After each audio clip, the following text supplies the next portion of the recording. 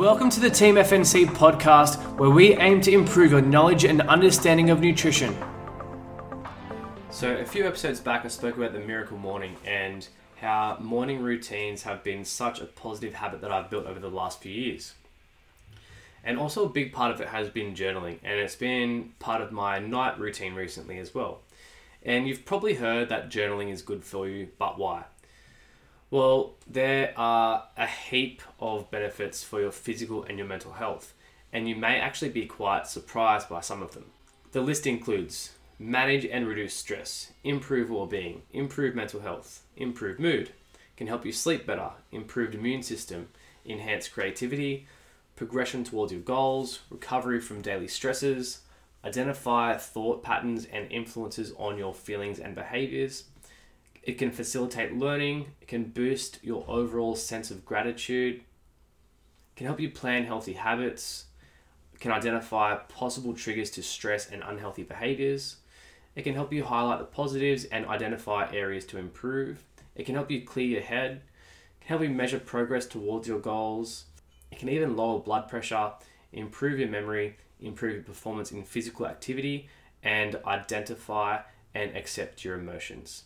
Now that is a pretty solid list there, so it's really something that's worth try or even at least consider. If we can then add some gratitude in there, that can also boost your long-term well-being and can make you friendlier, more open, and more likely to engage in pro-social behaviors, which can enhance and expand your social support network. But you might be wondering how to get started. Now, often people buy, a plain book or journal with the intention to start this habit only to open the first page and have no idea what to write. They spend the first 5 minutes staring at the blank page and just have nothing and no idea how to get started. So what I found is that having some prompting questions can really help you get started. So some things you might include are to write 3 things that went well.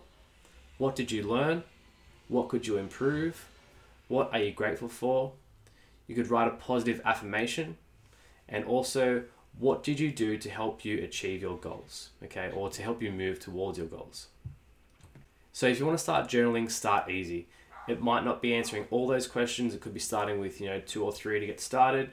Try and do it consistently, so get into the habit of doing it maybe 3 or 4 times per week at a minimum, and then habit stack it to something that you're already doing, such as your morning coffee or just after dinner. And that way we can follow the ABC routine, where we've got to anchor behavior, practice a new behavior, and then you can celebrate afterwards to really try and build that habit and lock in the habit loop.